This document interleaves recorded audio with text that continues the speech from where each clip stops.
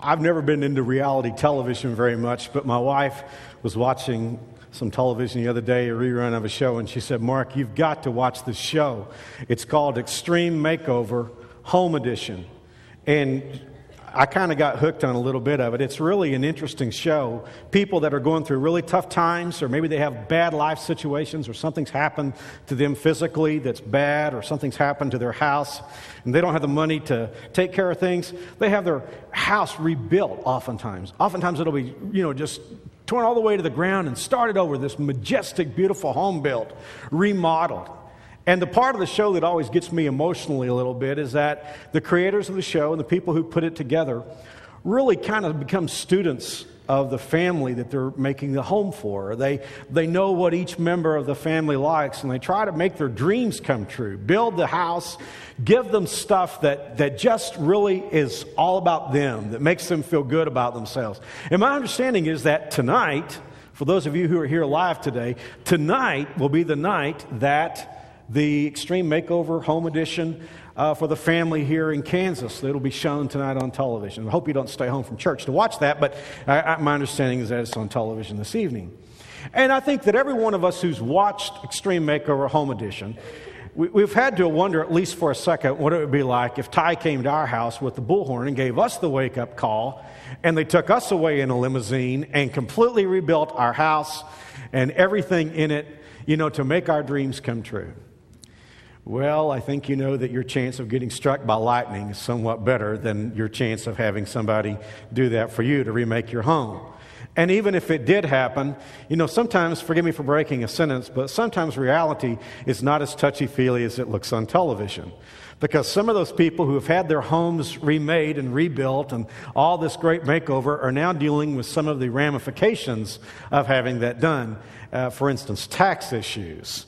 In one family, there was I think the lady was having to work 2 jobs to hold things together. Now, because of the home they have built for her, and I don't want to rain on anybody's parade. If any of you are just a real addict to Extreme Makeover Home Edition, you might want to put your fingers in your ears and not hear this next part. But her income tax bill, state and federal income tax bill for this year, because of what has been built for her, is $665,000. And that's before she has to pay property tax on this multi-million-dollar home that's now built for her. Someone has said maybe she'll now have to work 3 jobs. I don't know. But all I'm saying is it probably would not be the answer to all our prayers if Ty and his crew showed up in front of our house with the bullhorn and said, "Guess what? We're going to make your house over again." But there's a greater truth that's part of that as well, and that's the fact that most of us probably really don't need that. We're okay with the house that we live in, and maybe we don't have a dance studio in our basement, but, we're okay.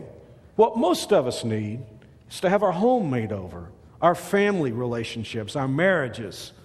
Because in the world that we live in such a self-centered age and such a high-pressure, high-stressed era that it's a challenge, even for people who are lifelong followers of Jesus Christ, to have successful marriages and successful families.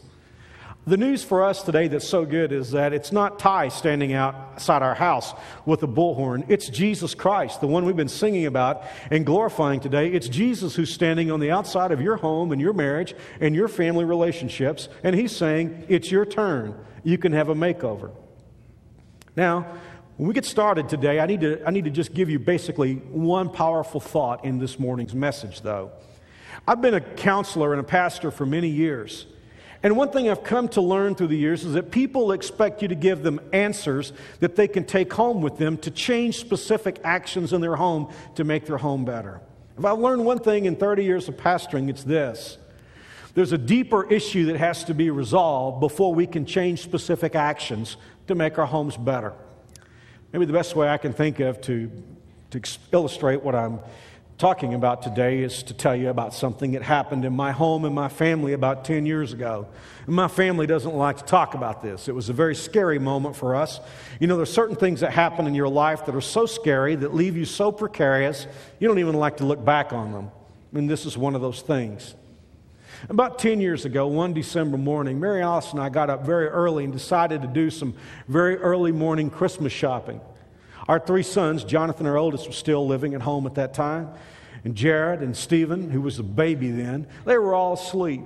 We weren't going to wake them up. We were just going to let them sleep and go out and get some shopping done and then come back to the house. We were going to make a morning of it. We went to this elegant restaurant for breakfast called McDonald's. And as soon as we got through eating at McDonald's, we were going to go shopping, but I just had strange vibes. I don't know, you ever just have strange vibes? Those of us who follow Jesus oftentimes think those are the promptings of the Holy Spirit. But there was just something strange in my spirit. And I said to Mary Alice, I've got a lot of work to do in the office. Let's put this shopping off until the evening. And then we drove back to our house in Bel Air, and we walked in, and I just had the sense that something was not right. And it was in the air. I mean, it didn't smell anything. It wasn't that I perceived anything. I just had a sense that something was not right with the air in our house. And as I was getting ready to leave and run to the office, I said to Mary Alice, I don't know why I said it because I didn't smell natural gas. I said, you need to call the gas company and have them just come out and check the air in our house. And the moment I did that, I kicked myself and I thought, why am I getting the gas company out here? I don't smell gas. I don't know that there's anything wrong. I don't see anything wrong. But I did.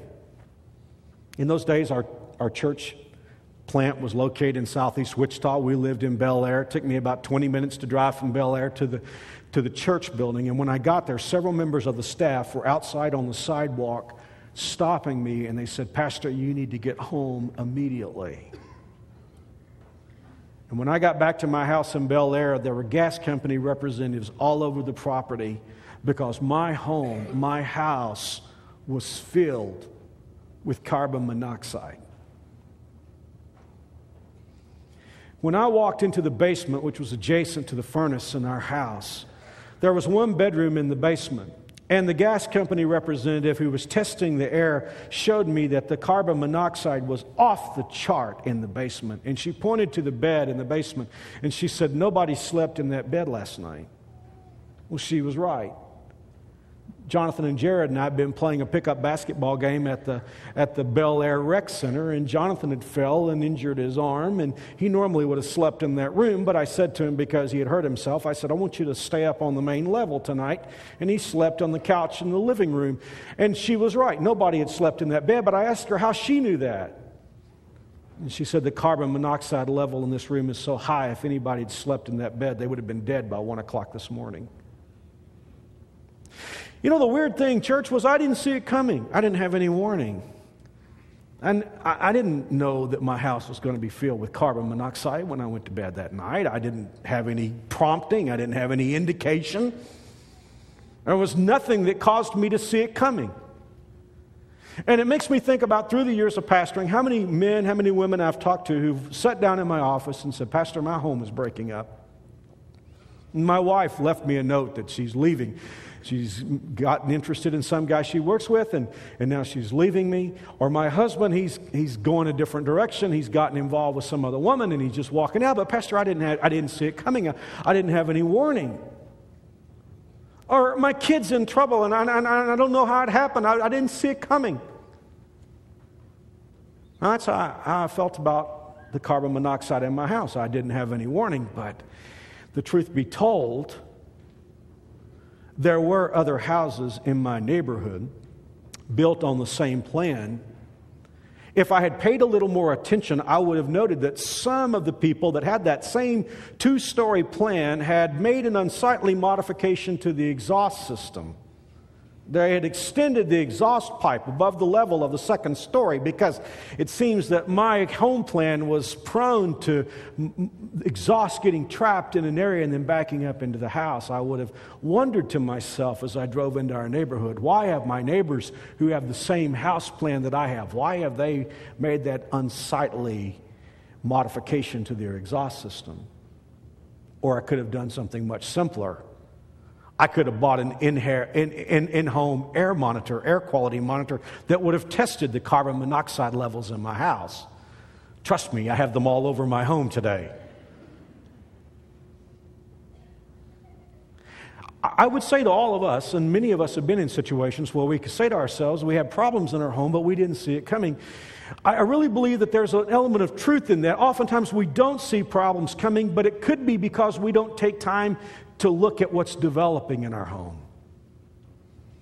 I mean, if you're here today and you're married, which many of you are, or if you're in a home situation, you have your children in your home or your parents in your home, chances are you got issues today.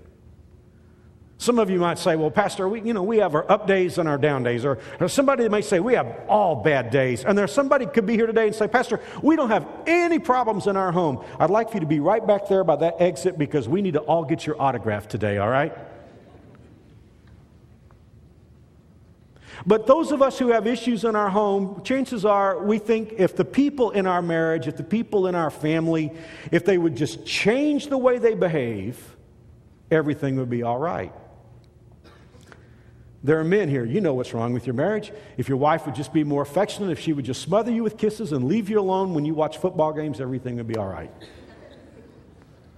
There are wives here today, if your husband would just take out the trash and bring you roses occasionally, everything would be okay.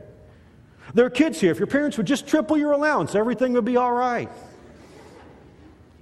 There are parents here today, you say if my kids would just clean the room and do their homework, everything would be all right. That's where we go wrong. And that's how we get blindsided.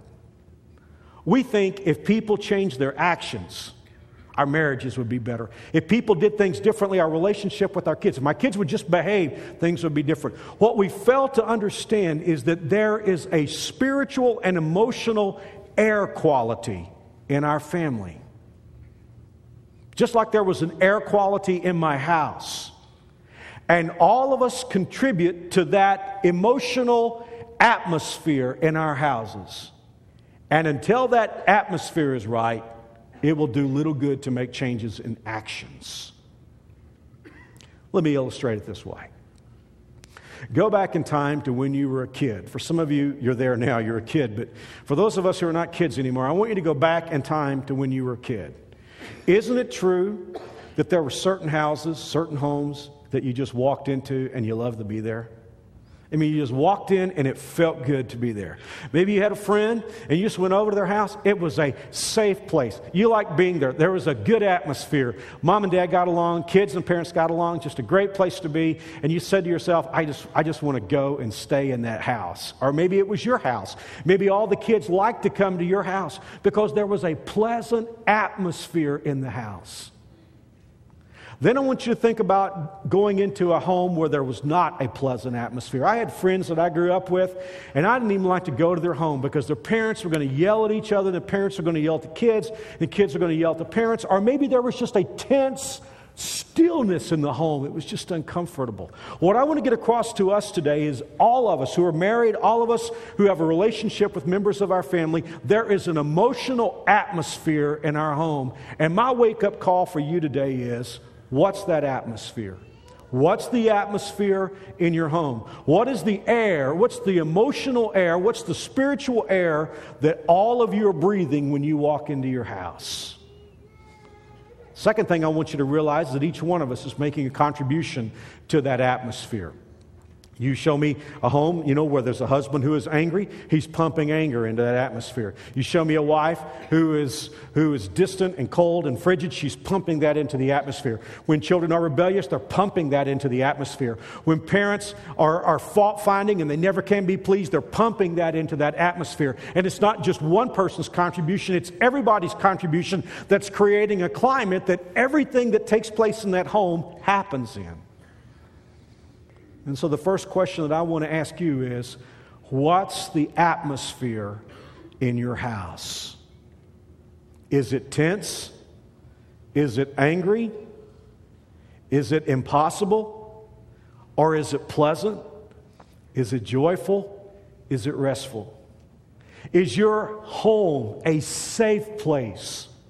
Is it a place of peace? Is it a place where people want to be? Is it a place where people can come in and settle down and just feel good to be there? Because if it's a place where people feel like they're walking on eggshells, just waiting for the next lightning bolt to strike, listen, You can change a lot of actions, and nothing's really going to transform that environment. So the first question I want to ask you is, what's the interior air quality in your home? And I'm not talking about physically. I'm talking about spiritually and emotionally.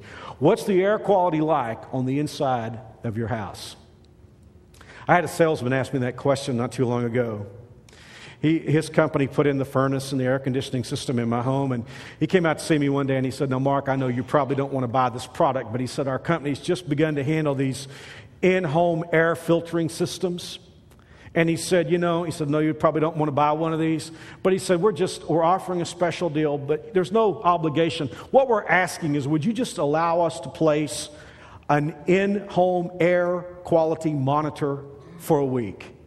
Just this little electric device that plugs in, and it monitored the air inside my house, and then it produced a computer printout of the air quality in my house, 24 hours a day.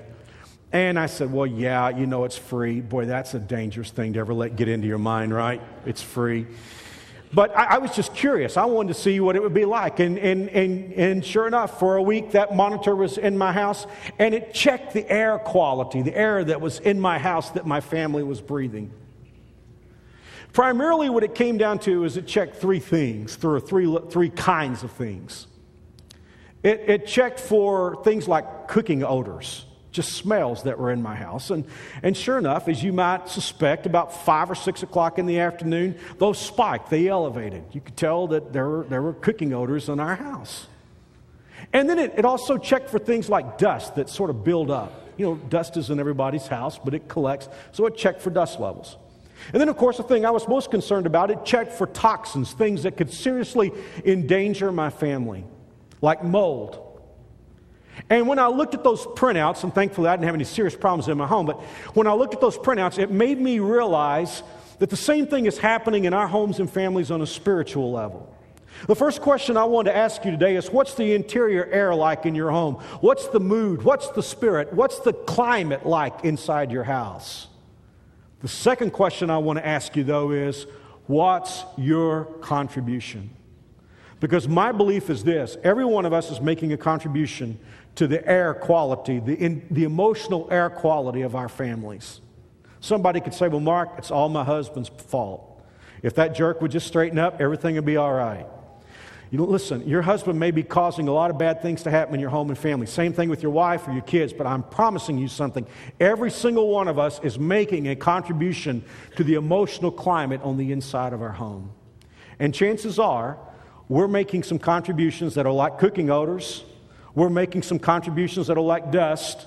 And we may even be making some contributions that are seriously damaging to our homes. I want to talk to you about those from the Word of God for just a few moments. I want to ask you, first of all, what are you contributing to the emotional environment of your home that could be just like a cooking odor?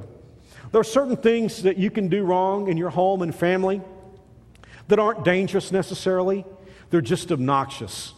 Now, the Bible talks about some of these. In the book of Proverbs, chapter 27, verse 15, Solomon said, "A nagging wife is as annoying as a constant dripping on a rainy day." Now, nobody ever died from nagging, but it's not fun, is it? Whether it's your wife nagging you, your husband nagging you, your parents nagging you, or your kids nagging you, nagging is never fun. And Solomon said, a nagging wife is as annoying, and he mentions the constant dripping on a rainy day. But over in chapter 21, and by the way, could I remind you that Solomon married 700 wives? It's probably not the smartest idea. The Bible says he was a wise guy, but I don't know what happened at that point. He married 700 wives and had 300 concubines, which meant that overall he had probably 1,000 mother-in-laws. That was something within itself. But I guess according to what we draw from this, in chapter 21, Solomon was trying to write, and one of his wives was trying to get his attention, and she just kept talking to him.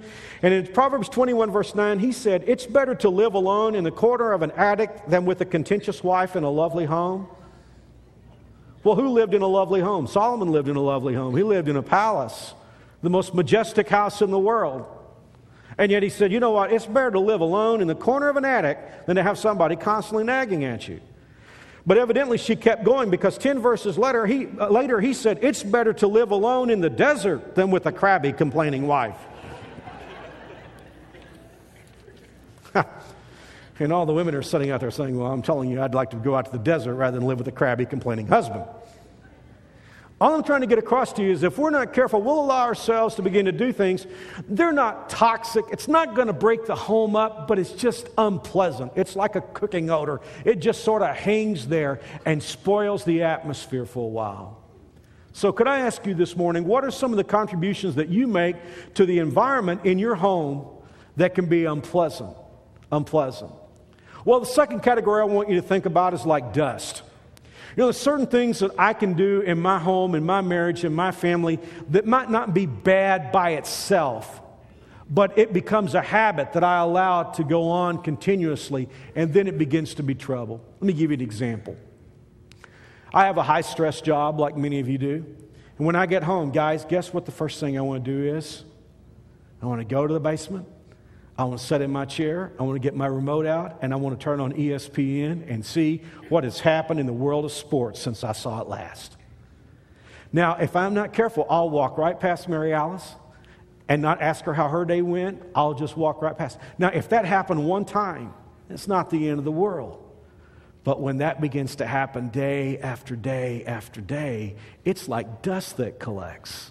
Now, I'm just talking about my sin. I'm not talking about yours. You're going to have to figure this out on your own. But I know with my son Stephen, I have another issue that I have to deal with. You know, Stephen oftentimes is wanting me to make a decision on something. He's asking me for permission. Can he do this? Can we do this together? And I don't want to tell him no, but I'm not prepared to give him the ramifications of telling him yes. So guess what I do, dads? I'll say, let me think about that for a while. Let me think that over. That's my way of saying I don't want to tell you no, but I don't want to make a decision. If I do that one time, it's not the end of the world, but if I do that day in after day out, the dust begins to collect. Or he may say, Dad, I want to talk to you about something. And I'm saying, not now, Stephen. I got something going right now. Not now. It's not the end of the world if I do that one time, but if I start doing that every day, I'm allowing the dust to collect. So I'm asking you today, what are some of the things that we do that are in category one? They're like cooking odors. They're like obnoxious stuff. We nag, we complain. We spill that into the atmosphere. What are the things that we do that are like dust that collects? Not necessarily something bad, but it's just something that has a collective building quality. And then finally, what do we pump into the atmosphere of our homes that's really toxic? I want you to think about it. Somebody will say, well, Mark, I don't really do anything in my marriage. I don't really do anything in my family that could really threaten the viability of my marriage or my family. Are you sure about that? Because you know what? Mold can form in your home before you realize it's there. And it's the same thing with some of these issues. Take your Bibles this morning and turn to Matthew chapter 5. In Matthew 5, Jesus is preaching the Sermon on the Mount. And he's going to do something. He's going to tell the people about some bad sin that they've heard about, but then he's going to tell them there are certain things that don't seem as serious as those bad sins that are still part of the same pipeline of sin. Look at Matthew chapter 5, verse 21. Jesus said, "You have heard that the law of Moses says, 'Do not murder.' If you commit murder, you are subject to judgment.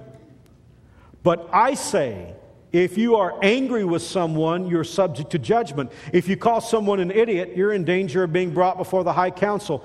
And if you curse someone," which some of you will have in your translation that says you fool. If you curse someone, you're in danger of the fires of hell. Now, do we understand clearly what Jesus is getting at?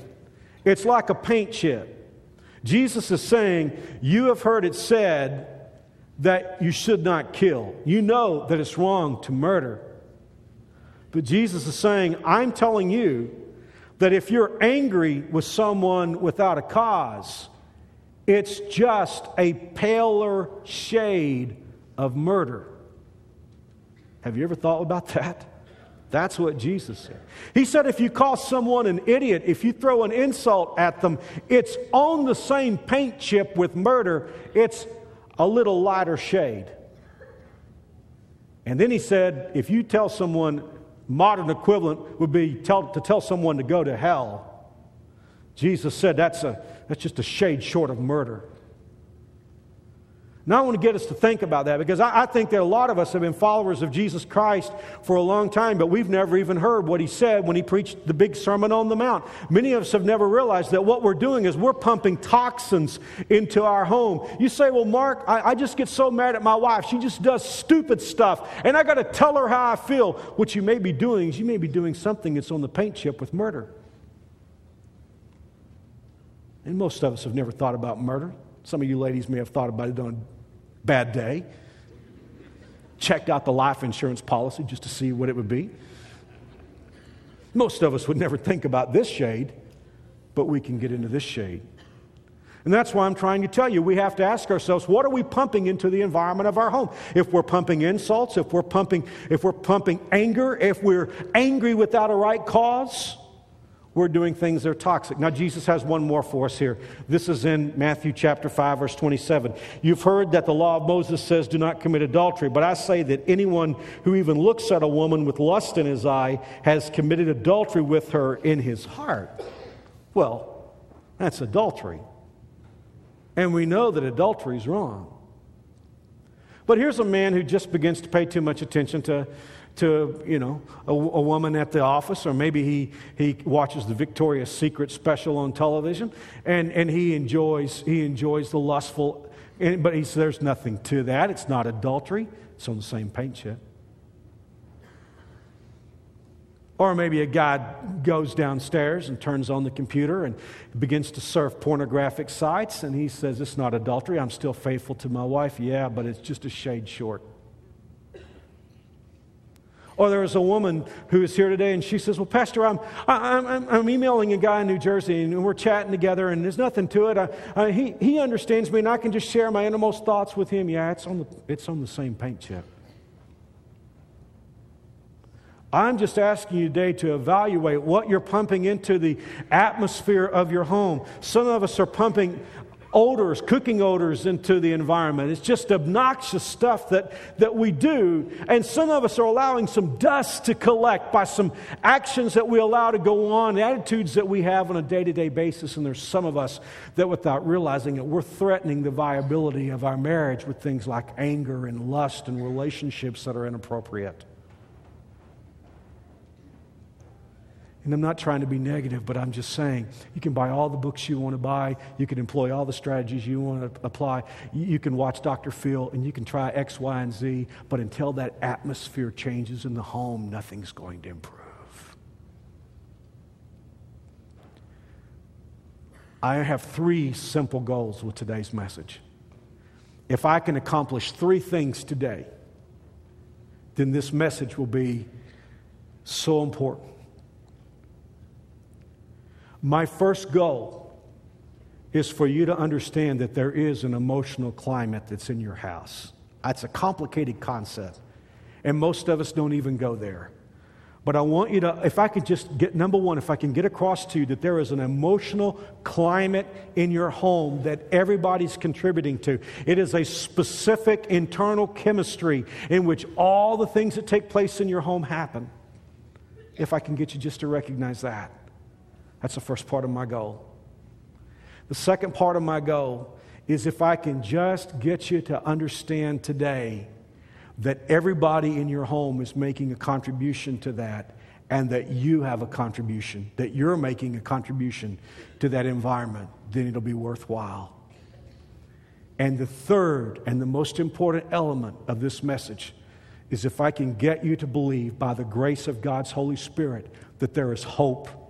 That if things are not right, if the atmosphere is not good, if I can just get you to be open to the reality that God can help you change that atmosphere, then the sermon will be worthwhile. Now, I know what some of you are thinking.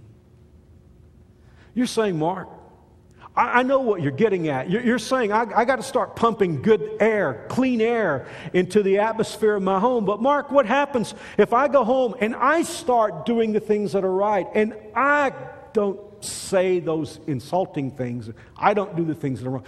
Mark, what happens if I start doing right, but my husband never changes? Or my wife never changes? Or my parents are the same? Or my kids are the same? I'm going to be like a sheep among wolves. You're asking me, Mark, to go into my home environment unarmed. People are going to throw insults at me, and I can't throw insults back at them. I'm going to get squashed like a bug.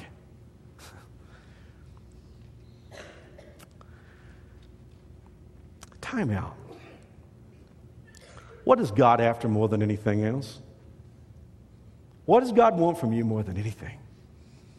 Say, well, Mark, I'm in church. He must want my money. No. God already has everything. And if He wanted what you and I have, He'd turn our lights out any time. He said, well, I know what He wants me to do. He wants me to do all kinds of... He wants me to go to Africa and wear a pith helmet and be a missionary. He wants me to do all these things for Him. Maybe, but that's not really what He wants from you. God has been after one thing from the day He made Adam. And He still is after it today. He wants your faith. When Jesus was on the earth, He was always looking for faith. You know, the disciples, they wanted to preach a message, and they wanted to perform. And people today, they want to sing a song for God. They want to preach a sermon for God. They want to do, and what God really wants is just wanting people to trust Him. See, faith is doing the right thing when it looks ridiculous. And God is all over that. And Jesus was always finding faith in the most unlikely source. Some woman who was outside in a pagan belief system. Some Roman soldier would have faith. God is always looking for that.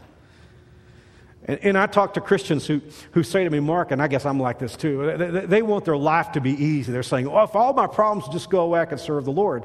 And I want to say, no, you couldn't, because the thing that God wants from you more than anything else is faith. And when you have problems, that's your opportunity to have faith in God. If God took all your problems away, you wouldn't have any opportunity to please God.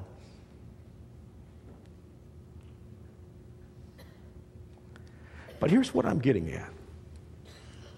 Have you ever considered that the ultimate test of faith in your life might be for you to trust God in your marriage when your husband doesn't seem to change? And we live in a very self-centered, self-absorbed environment. And for you to trust God and to obey God when your husband doesn't get it, or when your wife won't stop unloading on you, or your kids don't appreciate you, maybe the greatest test of faith that you and I will ever have will not be whether we stand in front of a firing squad for God, but can we do the right thing at home in 21st century America when the people in our family won't do right? That might be the greatest test of faith that you and I ever have. I can only ask the questions this morning. My prayer is that the Holy Spirit will get under your hood and behind your grill and deal with you and me about what's going on in the environment in our homes. Let's take ownership. Let's take responsibility. Get rid of defensiveness. I mean, just this thing, well, here's the reason why. Don't even go there. Let's get rid of all the defensiveness and get open before God and say, God, what am I pumping into the atmosphere of my home? Help me. No more cooking odors. No more dust. No more toxins. I want to pump joy and love and enthusiasm and acceptance and grace and praise and worship. I want to pump that into the atmosphere of my home. If you do that, I can stand here with my bullhorn right now and tell you, it's your turn. It's your turn. Let's pray.